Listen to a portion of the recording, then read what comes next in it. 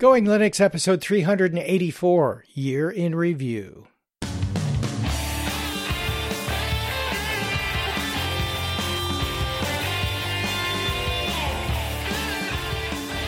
Welcome to the Going Linux podcast. I'm your host, Larry Bushy. And I'm your co-host, Bill. Whether you're new to Linux, upgrading from Windows to Linux, or just thinking about moving to Linux, this podcast will provide you valuable information and advice that will help you in Going Linux. We hope that you'll find this and all of our episodes helpful in learning about Linux and open source applications and using them to get things done. If you want, you can send us feedback at our email address at goinglinux@gmail.com or leave us a voicemail at 1-904-468-7889. In today's episode, 2019 in Review. Hey, Bill. Hey, Larry. Good morning. It is, as we're recording this, 2020, which... It is 2020. Yeah, it is 2020. Yeah. And how's your year been so far? It's been absolutely great. Wanted to also just give a public service announcement. Anybody that's running Windows 7, by the time you hear this, it's out of support. So, yeah, you should probably... come over. Switch to Linux. Yeah, join us because the water's great over here. Yeah, there you go. And speaking of that, as you know, I've got two books. One is entitled Ubuntu Mate Upgrading from Windows or Mac OS. And the other one is Using Ubuntu Mate and its Applications. Well, the Using one, the more detailed one, I am revising for Ubuntu Mate 20.04 long-term support release, and that will be available sometime around the release in April. However, I have also updated the book Ubuntu Mate Upgrading from Windows or Mac OS to its second edition, and I've got that published on Amazon as usual. I'll have links in the show notes. As we're recording this, the ebook version is available on Amazon. The paperback version is still in review. As soon as it comes out of review, it will be available on Amazon for sale. So those have been updated for 20.04 as well.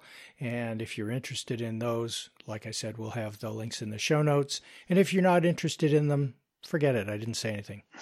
Well, actually, I bought the first version of that book, and it was very handy. There was a few things in there that it kind of made things a little easier as far as, where is this stupid stuff? Let me look in the book. There it is. Yeah. So I've added some more details in this version, so that sort of stuff. And Bill, the author. You really don't have to buy the book. I know the author, and I even got mentioned in the book. Yes, you did. But the thing is, I wanted to support you, and too, I wanted a hard copy because sometimes you just want a hard copy, and the book is not super expensive, so. Yeah, I'm looking forward to getting your next book too, just for my reference library, because every once in a while you just don't want to have to Google something. You just want to go, where's that book? Okay, table of contents there. It's right. It's the primitive way to Google. So exactly. Yes. The analog way. The analog way. So dead tree version. Yeah, go ahead. One of the podcasts I listen to is the Linux Unplugged with Chris Fisher and his gang over at Jupiter Broadcasting. Now I think they're with Linux Academy too. And I kept hearing about this KDE Neon. And I'm like, what is that? So, I finally started looking at it. And, I'm not a huge fan of KDE because I always thought it was kind of slow and stuff. But I said, you know what? That distro hopper in me just decided to give it a whirl. So I threw it on a test machine. And I was like, wow, this is really, really fast and really, really light. I'm like, So I was in the process of changing distros on my main machine. So I threw it on there and for about a week just to see how it worked. And it was very nice. It's a distro that's not a distro. They basically use the Ubuntu 18.04 long term, so it's really, really solid. And then they use it as the KDE project uses that as a test bed, so you're constantly getting the latest and greatest of KDE and all its applications. I see. Okay. Yeah. So it worked really, really well. Didn't have any issues. Like I said, I'm not a huge fan of KDE, but I was impressed with it. And one of the things that in my travels with this distro, you can pretty much customize anything you want on this thing. Almost, it's just too much customization in my opinion, and that's saying something. That's KDE for you. Yep. Yeah, it's KDE. But if anybody's looking for a solid KDE, I would definitely say give KDE Neon, because it run everything, even the GNOME versions of software. It looked good, it ran good. There wasn't any ugly, where if you try to run like a GNOME, sometimes everything doesn't look quite right. It did a pretty good job. Mm-hmm. So after that, I said, "Oh, time to go." So then I had some fan issues with the Linux Mint 1903 beta, and the fans were running just full tilt, and I didn't know what was going on, and I couldn't figure it out, and I couldn't get a lot of feedback and from people I talked to. So I finally said, okay, well, let's wait till it comes out. So it came out, I think, last week, and I got it on there, and the fan issues are gone. I think it was a video driver, so but everything's running really smoothly. That's what I'm actually recording on right now. It runs great. So yeah, it seems to be they got whatever was causing it figured out, and or the driver was fixed or whatever. But no worries. So Linux Mint 1903 is solid. I've had zero issues with it, and so yeah, that was my exciting distro looking news. But I did something a little bit different. There's more, of course. I've got some things like I decided, could I actually just use Firefox and not use any Chrome? So what I did is when I put 1903, it come with, of course, Firefox. And even before that, I was running Firefox on the KDE Neon, and I haven't had any real issues. There's a few little differences as far as how to copy and paste stuff, because they want you to use Control V, Control X, and all that jazz. But I haven't had any issues. I've gone to I get a free Disney Plus with my phone plan, so I wanted to see if that would work, and it always tells me, it has to download something called Wildvine to make things work, but everything works fine. So I haven't used Chrome for like a month, and of course I still sign in to my Google account, because that's what we use for Google Docs, and everything just seems to work. So I'll let you know if life still is continuing with Firefox starting our next episode, but so far it's worked pretty much flawlessly. And that's good. Yeah. So the last two items are actually news items. One is, and I include the links in the show notes. One was about Linus Torvalds, the creator of the Linux kernel. He says he recommends not using ZFS on Linux until, as the article says, the litigious Oracle gets the licensing figured out. So I think he meant more like Larry Ellison. So yeah, it was a fun article. And the other was from a site called MS Power User, or Microsoft Power User. You pretty much figured that one out. And in the article they go through that are the people that are going from Windows 7 to 10, and they were saying in the web page that Microsoft put up, saying this is what you can do. It says, hey, Microsoft is recommending to 400 million users that they might want to buy a new PC. 400 million users. So, hey, like I said before, hey guys, come on over to Linux. The water's just great. It's warm. Everybody's happy. So Yeah, I'm a firm believer that you should buy a new PC when the hardware breaks, not when the the operating system stops being supported. It stops being supported. So, they were saying that, Windows 7 come out in like 2012, but not all those 400 million users have hardware that is weak or can't run it. It's just the software. Yeah. So I don't know about you, but if I have perfectly good hardware that I like and I have to pick between running Windows 7, which in 2 days is going to be out of support, or a Linux that I might have to kind of figure out what's going on. We have some episodes that'll help you with that, by the way. Yeah.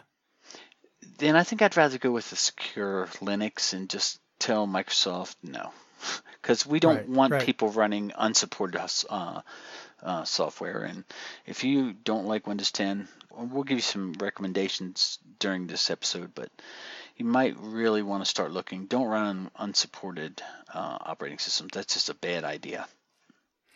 Absolutely. And when you make the adjustment to Linux coming from whether it's Microsoft's Windows or Apple's Mac OS, you make the adjustment once and you can then upgrade and keep your computer running for as long as the hardware lasts, as opposed to having to buy new hardware because the creator of your operating system decided it's out of support. So, yeah, all 400 million of you should be listening to this podcast. All right. So, Larry, I thought we would talk about about the interesting things that happened during the year that we've had in open source and the Linux communities, and other cool tech news or just noteworthy. We had a slew of new Linux distributions. Some we have tested, or I should say I've tested, and some that we're kind of looking forward to testing. I thought we would start with the year in review of some of the distributions we've looked at over the year. So that's what I want to kind of talk about. What do you got to say about 2019? Yeah, well, 2019 was a year of you doing a lot of distro hopping, even though you've promised to pick one that really never happened. So I'd like to talk about removing bolts from a plane's engine that is never leaving the ground. Yeah, kind of that. So there you go. Okay, I will repent. Really, I can control myself. Really, Sure. Only 10 this year. Yeah, we'll believe you. We'll believe you. Do you know if there's a helpline? I don't know, Bill. I don't know. So some of the ones we looked at, that some we liked, some not so much, but we looked at Zorin. Then, of course, Larry's personal favorite and daily driver, the Ubuntu Mate. Then, of course, Ubuntu was always in the news. And then we looked at Linux Mint and their beta and their 1903 release. Then I looked at Deepend and was pretty impressed, but it was kind of a little wonky with some of the licensing. Then we revisited Kubuntu and Elementary OS. We looked at that. It was Juno, and now their new one is called Hera, which I think is one of the coolest names. And Pop! OS was in the news with all their cool updates and additions to the Pop! OS. And then we, of course, my arch woes never cease to end. And then one that I thought has a lot of possibilities and is that Fedora Silverblue, which is their like a test bed for a immutable file system. And I run that a little bit on Test Machine. So yeah, I really had a good time. And each one of those really worked well in certain areas, and some had little issues, and some just worked flawlessly. So I would say my picks for if someone was coming over from Windows 7 or even Mac OS, I would say Zorin, Ubuntu Mate, and Linux Mint. What would yours be? Yeah, so my favorite, well, I can't speak from a distro hopping perspective. So I can say from personal experience, the ones that I like best are Ubuntu Mate, of course, primarily because it's You wrote a book designed for everybody. Yeah, but I wrote a book because I like it as opposed to okay. I like it. So anyway, I think that just plain vanilla Ubuntu is also good for new users, but there's still this element of not everything is as polished in Ubuntu as it is in Ubuntu Mate. That seems strange to say, but I think the Ubuntu Mate team does some additional polishing once Ubuntu is finished with it. And same thing with Linux Mint. I think that Linux Mint is one of those distributions that takes Ubuntu and makes it even better. So in terms of ranking them, it would be Ubuntu Mate, then Linux Mint, and then Ubuntu. And I can't say that I've tried a lot of the others. Of course, I've tried out Zorin when you've suggested that I try it out. I've tried out Pop! OS and some of these others. But those three kind of stand out as the top of the heap for me. And because they're Debian distributions and because I don't spend any time in Red Hat-based distributions or any other independent distributions, there may be others out there that are equivalent in those particular environments, but I think these are certainly the three that I'm going to be sticking with in terms of recommending them to people. And, as you do the distro hopping stuff, I think that's opening my eyes to some of the things that I don't see because I'm not in those distributions. So thank you for that. So Larry, why don't you kind of give us an overview of what we covered on the podcast over 2019? Yeah, so some of the things that we have talked about are the Linux universal packaging, meaning app images and snaps and Flatpaks, and we discussed that a little bit, kind of at a high level. We didn't get into any detail as to the technology behind it and how it all works. But essentially what that is packaging of applications so that it doesn't matter what distribution you're on, whether that's a Debian-based distribution or a Red Hat-based distribution or something else, the applications can be used and installed, and it's one application that allows you to install it across any of those platforms. And if we can get to the point where we have one application format that can be installed across Linux, Mac, and Windows, and maybe even across Chrome OS, that would be great.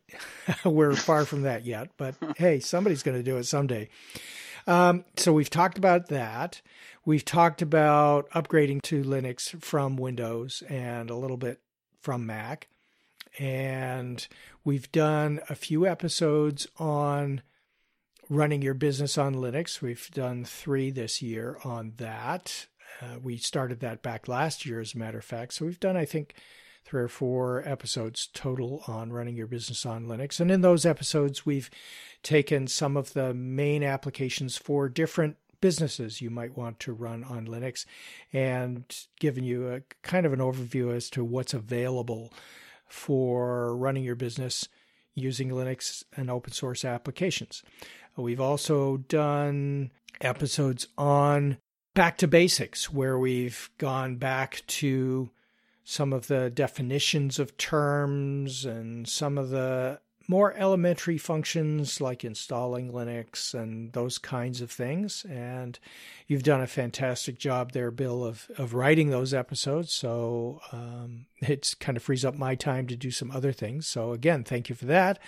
And yeah, we've done a lot. And of course, every other episode is always our listener feedback episode. It continues to amaze me that every month we have enough emails and voicemails and file contributions from our listeners to fill up an entire episode every month. So we've had a lot of those. So that's what we've been doing. And of course, those Going Linux minions are a main part of what keeps us going here on the Going Linux podcast. So thanks to our minions for all their input, their support, their help, and just for listening. To my annoying voice and my annoying complaints. So I think we've had a pretty fun year. In 2020, I think it's going to be very exciting too. So, just something a little different because everybody else does it, so I want to do it too. So, Larry, let's do a few predictions for 2020, and I'm going to let you start. Okay. Yeah, and we do this different from everybody else. We make the predictions, but we never go back to look and see if they came true. So that's how we do it different. And we're always and right. This episode, this episode is not going to be any different from any others. We're not going to go back and see if we were right or not.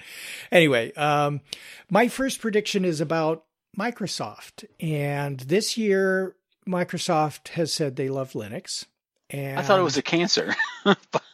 Well, that was, a few years ago. Now They love Linux. Yeah. And they have actually introduced the Windows subsystem for Linux, which, by the way, is powered by Ubuntu. And I don't get that name. I'm thinking it should be the Linux subsystem for Windows, but hey, that's their product. They can name it whatever they want. But essentially, it's Linux running on Windows, so you don't have to jump through hoops to make that work. They have developed Skype for Linux, and it's the official version that's been released by Microsoft, Skype for Linux. There have been community versions that have worked before. And they have introduced Microsoft Teams for Linux. And Microsoft Teams is part of Microsoft Office, at least they say it is. And essentially that is Skype for Business for Linux. And so they've been advertising that as the first official Microsoft Office product that's available for Linux. And for some time now, you've been able to use Microsoft Visual Studio Code on Linux. And there are Snap images, Snap versions of Skype and Microsoft Teams and Visual Studio Code you can use as well. So my prediction is actually that Microsoft will get more into open source and there will be more Microsoft Office components for Linux. So Microsoft is going to get into more open source. My second prediction, and I have three predictions here. My second prediction is that Canonical and Microsoft will work together even closer in 2020. Okay. Somehow they will work together. It'll be a partnership, or hate to say Microsoft will buy Canonical, probably not, but hey, somehow they will continue to work more closely and Canonical will help Microsoft adopt open source even more. And my third prediction, Bill, you can guess this one. You will distro hop at least 10 more times during 2020. At least 10 more times. Oh, you just had to throw that in there. Okay. Yeah. Yep. Mm-hmm. Yeah. Oh, yeah, that's all that stuff's pretty cool. Apparently Microsoft loves Linux now, but every time I see Skype for Linux, because remember we were having so many issues, that's why we finally switched to Discord. Every time I hear Skype, I get this shudder up my spine about all the different issues we had. Oh, this one doesn't work anymore. Then the audio quality was dropping. So it was a nightmare. So good on Microsoft for loving Linux. We'll see how the 2020 is, but hey, no, I think it's going to happen. I genuinely think it's going to happen. So yeah, the other thing, I've made this prediction before, and with no time bound on it, and it's also going to be no time bound, Microsoft will change their entire operating system to run off of the Linux kernel. I don't know when. Probably not in 2020, but it will happen. I really, truly believe that. So my predictions are a little bit more specific. I think that right now ZFS is experimental. But I think ZFS will become a fully supported file system in Ubuntu without the experimental tag. As now you can get, pick ext4 or XFS or any of the others.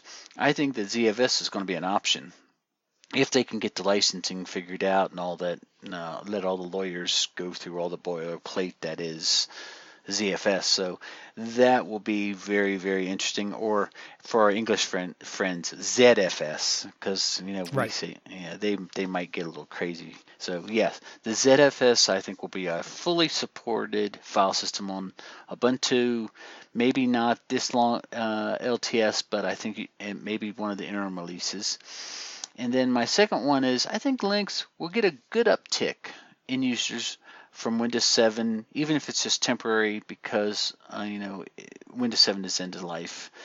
People are going to say, wait a minute, do I really want to have to go through these hoops? Do I really want this telemetry? Do I really want having where it's pretty similar? They might decide, if I'm going to have to go Windows 10 and have to buy a new hardware, I might as well use my old hardware, go through the learning curve. And because I'm going to have to, it's a little bit, each version is a little bit different in Windows. So they might say, hey, this is a great time to jump. So I think we're going to get a good uptick. I'm not talking, I'd like all 400 million of those users to use Linux, but if we get 50 million, I'll be happy. Just half of them. Yeah. I'm not greedy. 200 million, that's cool. Yeah, 200 million, and then they can listen to podcasts, and they'll be power users in no time. Yeah, exactly. Yeah. And if half of those people buy any one of my books, Going Linux Podcast will be retired. And do I get a commission?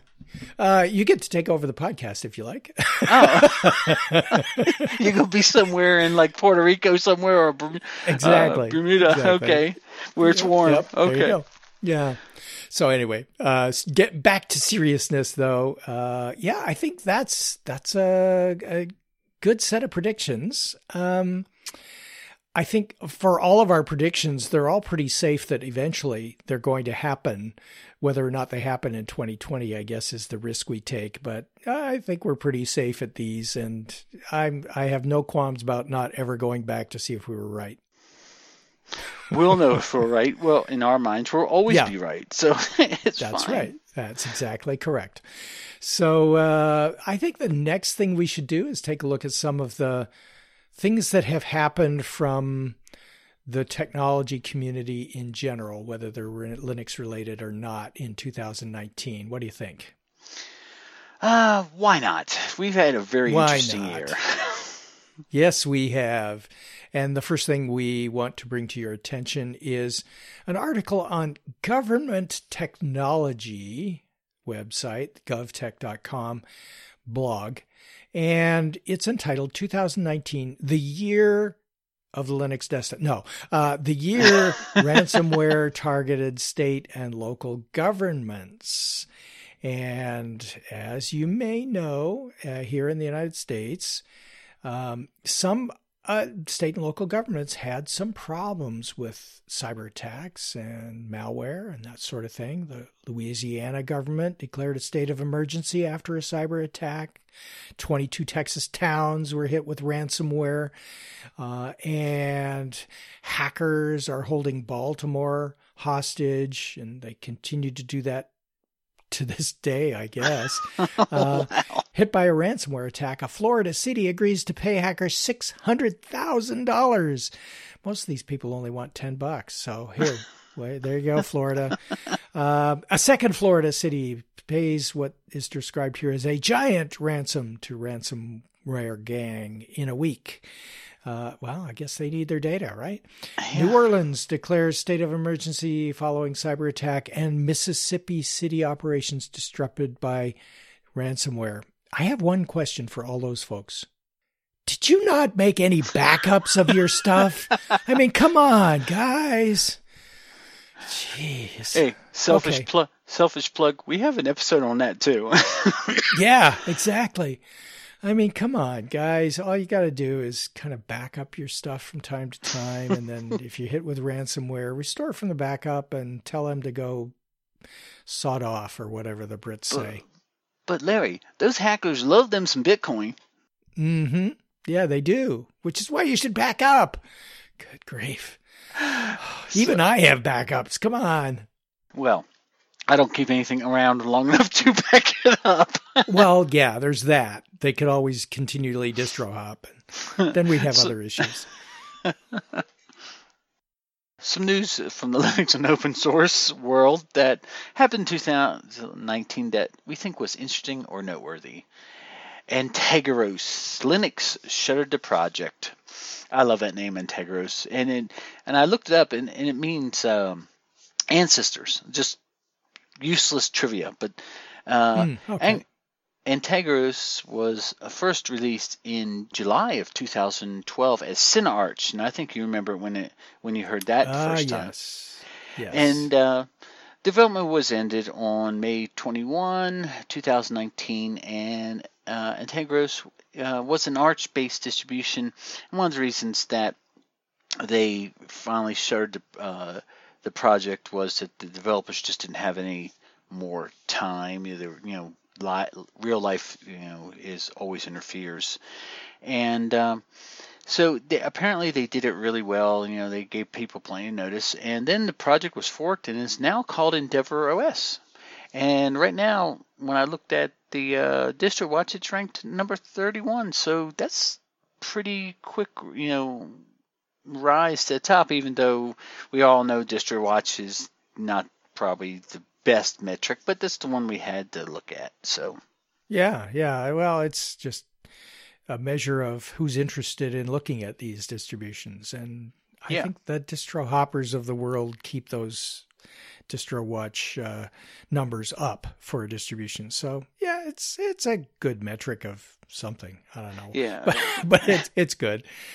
Another thing that happened, and I thought this actually happened last, in 2018, not in 2019, but Google Plus decided to close down, and we had to move our community, and we moved it to MeWe after we had a bit of a survey for our listeners and our minions to vote on, and MeWe won out. So that's where we are.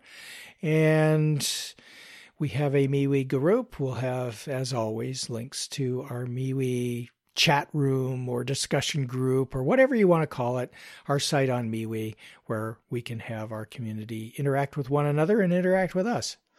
Was it in 2018?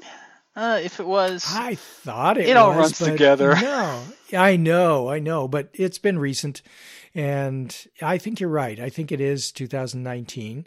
It just seems much longer ago than that. Bye, Google Plus. You were good while you lasted. So this year, it seemed like containers were the rage for 2019. Oh, which seemed like there was a new story about Kubernetes or Docker or this web technology that's going to make all the problems disappear. It just seemed like every week there was another article about how fast it's moving forward, and Canonical and Red Hat and CentOS, and it seems like everybody, and even Amazon and Microsoft. This seems like everybody's racing to the cloud, and their containers are the greatest and most wonderful thing. I'm excited to see what containers bring in 2020. What do you think, Larry? About containers? Yeah, I mean, do you think it's going to continue becoming a thing? I do. I just keep in the back of my mind thinking about the move from desktop computers to thin client computers. Remember those where everything was supposed to be on somebody else's server, and then the hardware you need is very, very, Chromebook-ish, Yeah. in terms of just enough operating system to get you logged in. That's kind of where we're headed again. And then when the pendulum swings back, we'll be back to thick client computers, and people will be wanting to continue on with running their full-fledged operating system on their hardware. And Linux will be still around because, well, if you're a software developer, you need something to run on your hardware. And so it's never going anywhere. As far as the consumer is concerned, people just want to be able to take their computer, log in, check their email, talk to their friends on Facebook, and share some photos. And, generally speaking, that I think is what most people use their computers for. And then there's the rest of us who run our business or do software development or write books and all kinds of stuff like that, and test out distributions. And there'll always be a need for computers regardless of the move to the cloud. But more and more things will move to the cloud until something horribly goes wrong, and then there'll be a big push to move back to client software in order to protect your data and all that stuff. So there you go. That's another prediction, I guess. But well, it's kind of funny. Everything going to the cloud, right now. And if you kind of look at the economics of it, you're saving money, but some of these companies are saving large amounts of money because they don't have to run their own data centers, but they're also trusting someone with all their data that they actually don't have physical access to. And then you've got the economics where, it only costs you, 0.0003 cents an hour. But when you have something run 24/7 and however it's written, that they're figuring out how to make some money with this. So yeah. Oh yeah, and it'll be cheap until they raise the price, and then then what are you going to do? Yeah. So Larry, just leading into this next news article, open source companies aren't worth anything, are they? Well, just ask Canonical, and the fact that they're even thinking about going public. If they weren't worth anything, I would think that the stock price would be zero, and then why bother listing it on a stock exchange? But to take a more realistic example, IBM thought that an open source company, Red Hat, which was listed on the stock exchange and I think still is as an independent stock, was worth $34 billion. And that was another news story from 2019. It was the biggest software company acquisition ever. So, I would think that, open source is worth something for sure. And more companies who create proprietary software are using open source software in their products. And of course, the more they use the open source software, the more they're actually going to have to contribute back to open source, which kind of is a virtuous cycle of perpetuating the world of open source. And eventually, maybe all the proprietary stuff will go away. I'm not going to predict that, but... As long as you don't put a time limit on it. But Larry, okay. I want a raise. Yes. Okay. We'll give you the same raise you got last year, and I'll add an additional bonus of twice as much of that. All right. Well, great. Wait a minute. That's still nothing. Okay. Well, maybe next year. So, you said you get a raise every year, Bill. Yeah, come on. Yeah, I get a raise every year. It just never seems to change. Well, it's a percentage of what you've already got. What more do you want? Yeah, I'm being unreasonable. So yes, you said IBM bought Red Hat for $34 billion. That's like billion with a B. Yeah. Yeah, the very big B. Yeah. But that's like 1 million Model 3 Teslas. Now, it's a worthless fact. Yeah. You could give a lot of people, wow, that's a lot of money. That's so anyway. a lot of Teslas. So, Yeah, that was a very worthless fact, but it was kind of fun because I looked up the base model is like $35,000. I'm like, that's a lot. You could drive a lot of Model 3s. So I want to talk about Microsoft. Microsoft again is an open source company. Yay! We've already discussed that. So, but they did some things that kind of made me go, Well, not really. It's like, what took you so long is they finally dumped that worthless Edge browser and made one based on Chrome. It's still called the Edge browser, but they got rid of the old one and got the new one, and basically they ripped out all the Google stuff and put all their stuff in there. But, everything is better on Edge. Windows 10 says so. What do you want? Yeah, absolutely. And that's one of the things that makes me think that they're going to continue to go more and more open source through 2020. They actually said that they're going to release and be still my heart, a Microsoft Edge for Linux. So yes.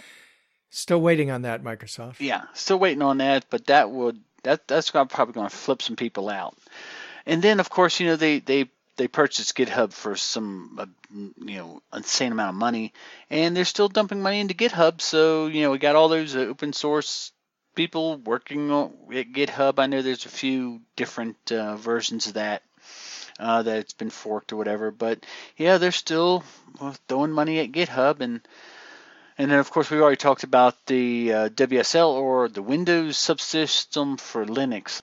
Hello, Ubuntu. Way to go. And then Windows as a service is great. Yeah, right. I think they've had a few issues with some of these rapid releases. I think the May and October, they had some issues with blue screening and stuff. So, yeah, getting these rapid upgrades that you can't not take if you're a home user like most of our listeners are is a great thing. Okay, yeah, great. So, Larry, did I fall asleep and just wake up in a different world now that Microsoft is? Yeah, I think so. Yeah, I mean, it's amazing. We went. It's like it just went 180. First Linux is cancer. Now they're an open source company. They're using open source products to develop their own products. They bought the GitHub. They're including Windows, the Linux, Windows WSL. I think they're working on version 2 now. Which they're working with Canonical, who makes Ubuntu, and I'm like, what is going on here? It's a brave new world. Credit to Aldous Huxley. So there's one more news story, and I'm going to let you take it just because we had mentioned it earlier. So about containers. So what happened? Yeah, so I don't actually remember this, Bill, but according to what's written in front of me here, it says Mirantis, a prominent OpenStack and Kubernetes cloud company, has acquired Docker Enterprises product line and developers and their business. So, wow. Mirantis? Yeah. Yeah. What the heck is that?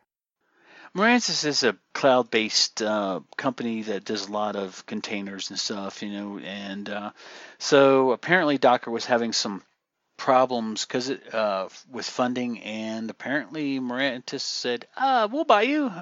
We can make money. And so again, everybody's buying up all these different technologies, but I just find it very funny that where they're finding the technologies to make lots and lots of money and is the open source projects, because I will say this and everybody can disagree with me. Open source has some of the best developers out there, so a lot of them work for Canonical or Red Hat or SUSE. So yeah, it would make sense that if these guys are developing these products that are better than closed source products, why reinvent the wheel? So that's awesome. At least Docker's, the developers are getting paid for their work, and so yeah.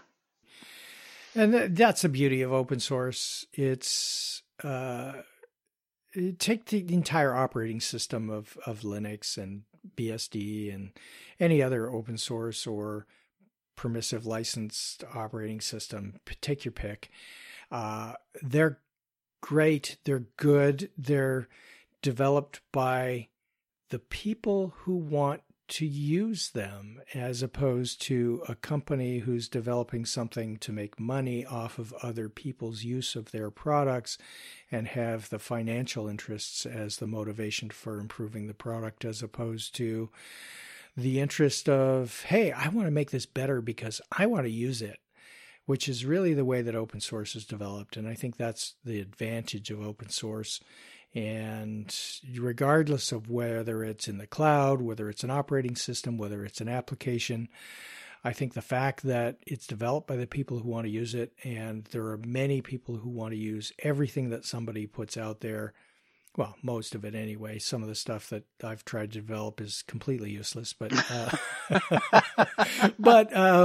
hey, the fact that, when it does get adopted and it has an open source license and other people contribute to it, it just keeps getting better and better and better. And 10 years ago, Linux was, let's say, a little less in quality than Mac OS, or at the time, OS 10, and a little less in quality than Microsoft in terms of what was available and its user experience and the ability for a new user to just pick it up and use it. But today, it's at least on par with those others. And I think my opinion is that it's actually exceeded usability of Windows and Mac in many, many ways. And it will only continue to improve over time, as evidenced by the fact that Microsoft is looking at open source and open source development with an eye to moving the company to more open source and open source software and to build on that model. So I think 2019 has been the beginning of the grand move to the open source model for software development. Yeah, I remember reading in the news that there's some of these open source projects that are maybe just a little bit irritated that some of these big companies like Amazon, that's one that I always seem to read about, is just taking their hard work and they're not really getting much back. But that's kind of the culture of open source. You're allowed to take it and use it, but it would be nice if some of these bigger companies that are using these open source technologies would actually give back. But we'll have to see. I know a lot of them are working on different licensing and stuff, but that's all that legal boilerplate that none of us have time to read. So we'll let other people do that enjoy that. Yeah, exactly. And I know at least some of our minions, as evidenced by our last listener feedback episode, actually read those EULAs and user license agreements and all of those boilerplate things. And when you come across something interesting, let us know. Yeah. Most people go click, click, click, click, click. Okay, done. Yeah. I don't care what you're saying. I want to use this. Let's go. Yeah. So we have a few emails that come in 2019, and you threw them into the show notes. So, Larry, why don't you take the first one? Okay. Yeah, we just picked a couple that came in recently. One from Ken, who wrote about our website. Larry, for some time I have not been able to access the Going Linux community because I received the following message in Chrome and similar message in Firefox. Thanks a bunch, Ken.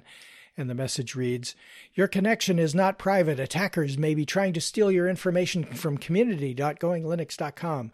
For example, passwords, messages, or credit cards. Learn more."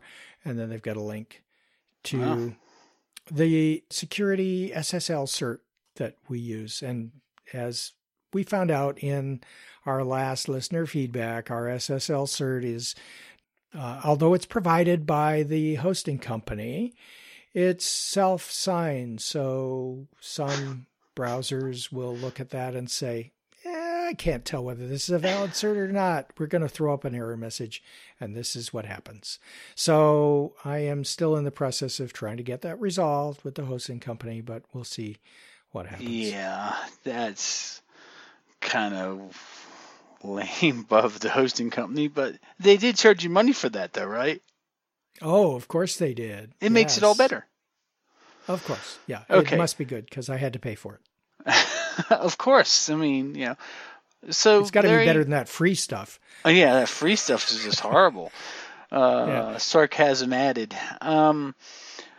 So we also got another email about the self-signed certificates from, I'm going to say Lyman. If I butchered your name, so. I tend to do that. So anybody that listens knows I do that. So he says, hello, gentlemen, and that includes you, Bill. Okay. I'm a bit behind on podcasts due to the holidays, but I was listening on the way to work this morning and I heard about your certificate. I decided to take a look, since I have some experience with certificates. Your certificate will always display a warning because it is a self-signed certificate, SSC. This certificate wasn't issued from an approved certificate authority. It was generated on your server. So there's no external proof that you are who you say you are. It would be like printing your own money. No one really knows if it has any value. A certificate authority will ask you for proof that you are the owner of the domain that you want to secure, but with a self-signed certificate, there is no external proof, just your word, which is okay by me and the other minions, but probably not the outside world. Clicking the I understand the risks button doesn't increase your security. It just tells the browser to ignore the SSC or your certificate issues and accept it. So if you paid for a certificate, this isn't what you should have gotten. I'd asked for my money back or asked for a real certificate issued from a recognized certificate authority. Lyman, certificate minion and chief bottle washer. And then I'm like, well, later if they don't want to fix this, we could send out the MST to take care of them, and that's the Minion Strike Team. Yes, okay. We may end up doing that, but let me see if I can get them to just roll over and give me a decent certificate here. They shouldn't be charging for that. That's for sure. It's like, okay, we're gonna charge you money for a certificate, and we're just gonna hit the button to generate it on the server. Really? Yeah. But they wouldn't let you use the free version, right? No, they wouldn't. They insisted that we pay for their self-signed certificate that isn't worth the money that it's printed on. Oh, maybe that's what they're doing, printing money. Anyway, I still say the Minion Strike Team. We could take them out. We could. I'll reserve the big guns. Let's see if I can get this resolved. Otherwise, yeah. Okay, so a couple of things that we haven't done in a while, and one is some recommendations for podcasts, and also we have some recommendations for applications. So let's take the podcast first. I've got some that I have recommended in the past through various episodes, but some which are brand new to me, or relatively new to me, some that I picked up in 2019. The first is one that's been around for a long time and kind of pod-faded for a while because he got busy with his own business. That's the Nightwise podcast, or the Nightcast. He's back. He's got new episodes. Nice. Not as frequently as he used to, but he's producing new episodes again. And if you were a fan of the Nightwise podcast, or if you've never heard of it, check it out, nightwise.com, and subscribe to his podcast. He's got some great stuff on technology, using technology to get things done, and cross-platform as well, not just Linux. He talks about Mac and Windows and using things from a practical perspective. A couple of podcasts from Rocco, Big Daddy Linux Live and Linux Spotlight. Big Daddy Linux Live is a live podcast, if you can say it's a live podcast. It's a live broadcast that's recorded and then sent out as a podcast, video version, audio version, interviews with people, discussions of topics, great stuff. And then Linux Spotlight is I don't think he does that live. I think that's a recorded version of a spotlight of a personality within the Linux and open source community. And Martin Wimpress has been on there. Many of the people from Jupiter Broadcasting have been on there as spotlights, and some of our minions may be interested that I may be on there sometime in 2020. Nice. So Linux Spotlight is what you want to subscribe to. And then a couple of others that are more general, not Linux specific. Rich on Tech is a technology podcast for consumers. Rich DeMuro is the host, and he has his producer, Megan. They started off as an independent podcast and were acquired by KTLA Television in Los Angeles, and now send it out under the KTLA banner, but it's still called Rich on Tech. And it talks about consumer electronics, and that includes everything from tablets and phones through to computers and what's going on at CES. So if you're interested in technology in general, especially consumer technology, that's a great one. Kind of high level. They answer people's questions as well, and kind of entertaining. So I like to listen to that when I don't want something that's going to tax my brain too hard.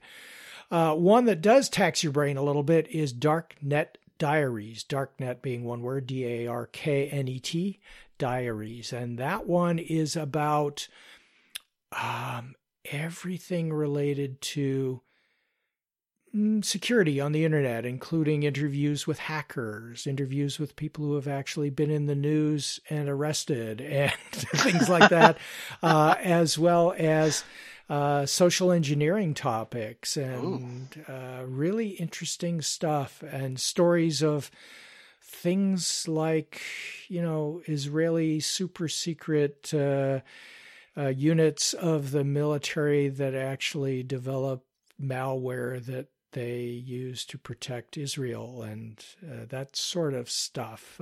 Interesting stuff. Wow. That will definitely get your juices going if you have some proclivity for looking at security of things and looking at it from a, oh my gosh, I had no idea that this was going on kind of perspective.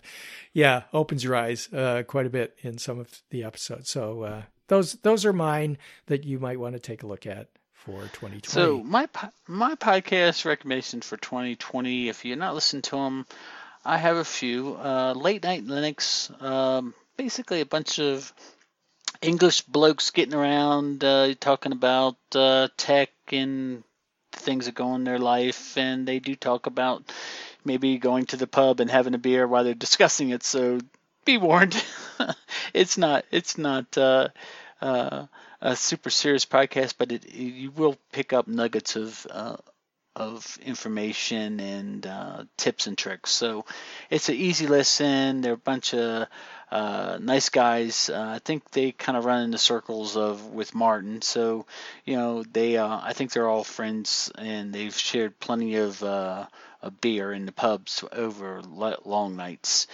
And then we have, of course, the Ubuntu podcast, which just finished their season. And so if you haven't listened to them, you got a whole season to listen to. And they'll probably be back next year. They always tease that, well, this might be the last one, but they always come back. And then I wanted to give a plug out to Linux Unplugged. That's the Chris Fisher's one from Juniper Broadcasting, just because Larry, they do some wild stuff.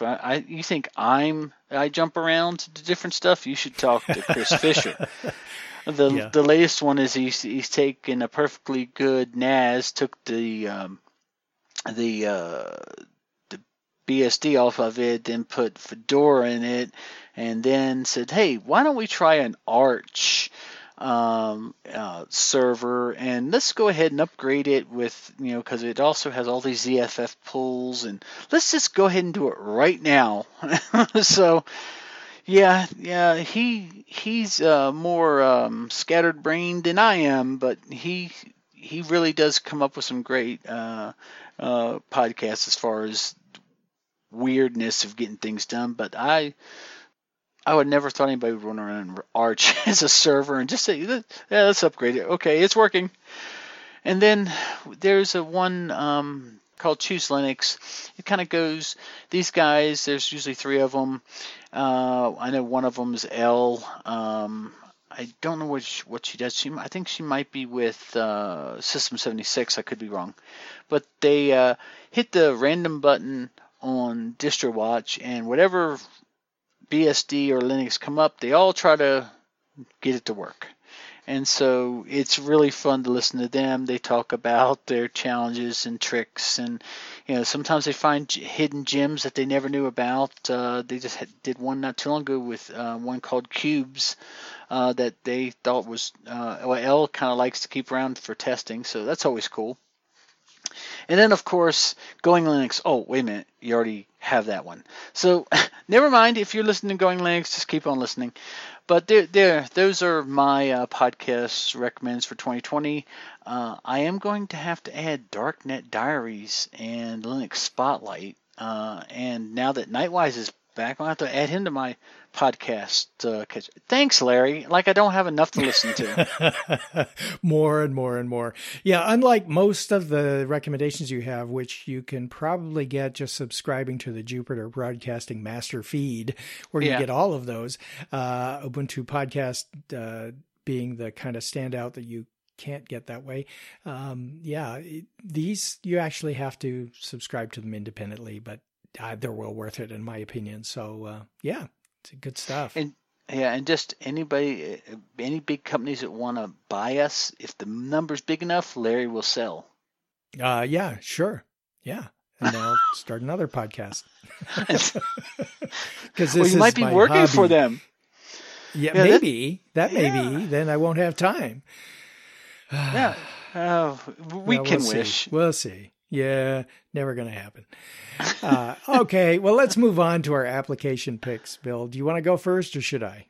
I'll go first because I really like this one. It's called ClipGrab, and it's ClipGrab, all one word.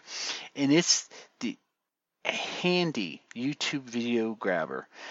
Sometimes you're watching a Linux tutorial on YouTube, and you just say, man, I want to watch this later, or I need to go through this section again. This is really great. It grabs it, it encodes it, and I have mine where it just throws it into the video folder. So when I need to reference it, saying what was that part again, I don't have to go online and search for YouTube. There's no ads or anything like that on it. So that just makes things a little easier, especially where I live in New Mexico. Internet some days is great, and other days you're lucky if you can check your email. But there is a pro tip. And the pro tip is to make sure when you get it, because it's an app image. So you open the permissions, and there's a little check box that says make sure run as an executable. For some reason on some distributions it's marked, and other distributions you have to go in and click that little box and then close it. It just tells the operating system that this is a application and not, because it'll sit there and say, well, what do you want to open it with? So that little check mark usually fixes that. And the other one, it will run without FFmpeg, but it will tell you it can't do the full video resolution, and some it won't grab it. So go to your repositories, and some distros automatically have installed, others don't, but it's real simple. You just go into your repositories, find FFmpeg, click it, install it. It takes like 10 seconds, and then it works flawlessly. I have yet had any issue, but what's really cool about this is it's an app image, so it's cross-platform. You can use it on different distros. Like we were talking before, you have snaps, Flatpaks, and app images, and this is an app image that is really handy. Yeah, that's great. It's and CPL version 3 too. Nice. Yes. Nice. Too bad it's not GPL version 2. I know, but hey, I'll take GPL version 3 if I can't have 2. I would take it. Yeah. Okay. Well, clipping, it seems to be our theme here for these application picks. My application pick is also in the Universal Package repositories. It may be available as a Flatpak or an app image. I'm not sure, but it's definitely available as a snap. It's an application called CopyQ, C-O-P-Y, and then the letter Q, no spaces. And it is a clipboard manager that lets you, well, it expands the functionality of your clipboard, is what it does, to the point where instead of just having whatever the last thing was that you put onto the clipboard so that you can paste it somewhere, it keeps a running tally of what you've copied. That's so you cool. can actually go through, you can actually go through something and say, I want this paragraph and I want this image and I want this other word and I want this reference, and go click, click, click, click, click, click, copy them each. And then you can go through on the CopyQ master page or the detail page, and then you can just select them in the order you want to paste them and just say paste this one, then paste this one, then paste that one, and they sit there persistent for until you clear them out, I guess. And Nice. you can then paste them into different places if you want. So if you want to go and say, I need that thing that I copied from a website. I don't remember where the website is, but I know I copied and pasted it somewhere. Just open up CopyQ and it'll be there and you can just paste it. So it's really, really cool. And another nice thing is when I have Barrier, another application that I talked about, which is a keyboard and mouse sharing application that lets you share your keyboard and mouse across computers without having to jump through hoops. You just install Barrier on both machines. Well, if you have CopyQ installed on both machines, it will keep those two copy lists in sync so that you can copy from one computer and paste it into another computer using Barrier as the intermediary. It's really, really cool. Larry? Yes? Why am I not using this? This is a great... I didn't even know about this. Well, This would that's save why me I'm suggesting it. Golly, okay, so you haven't heard about ClipGrab, and I haven't about CopyQ, Yep. so definitely I'm adding CopyQ. If it's that handy, that would save me, because I'm always grabbing stuff from different... It does images too, right? Yes, it does. Wow. And you've been holding out on me. I could have used this so many times. I've only been using it for about a month, so hey, I haven't been holding out on you for long. It's really, really good. I really appreciate ClipGrab. I'm going to be looking at that one. That clipboard manager, if it's as good as you say it is, which it probably is, that is going to be a part of my new toolbox, because I've been saying, man, I really just want to. I want to take some, text from this and over here so I can remember what I was reading, and, opening up different text editors. And this would be great. Everything's in one place. Yeah. Yep. Sign me up. There you go. Yeah. Well, I'll include the link in the show notes along with all the links to everything else we talked about here. And yeah, I signed myself up, and I also put the ClipGrab link to their official site in our show notes if you're interested in giving it a whirl. If you do the search for ClipGrab, it brings up all these other sites that are these third party, and we don't know exactly what's going on with them and stuff. So I always like to get it, if I have to get it out of the repositories, I always like to get it from the developer site. So I included that in our show notes also. Sounds good.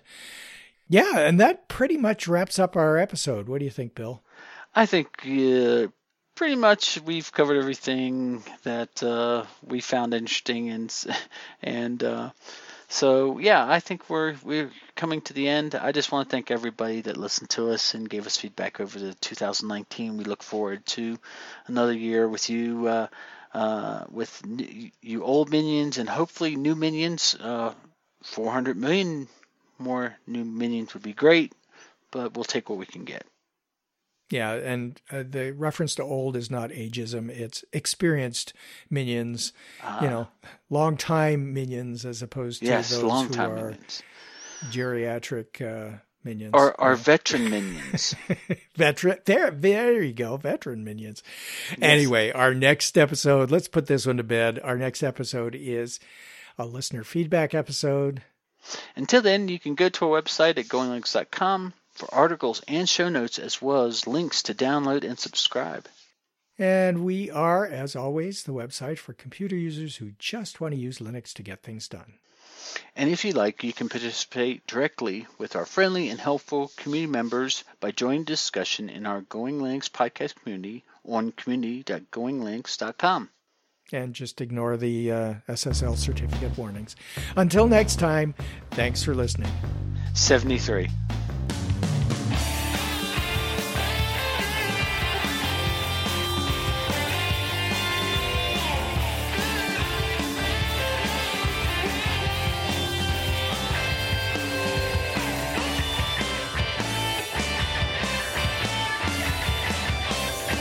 Theme music provided by Mark Blasco at podcastthemes.com.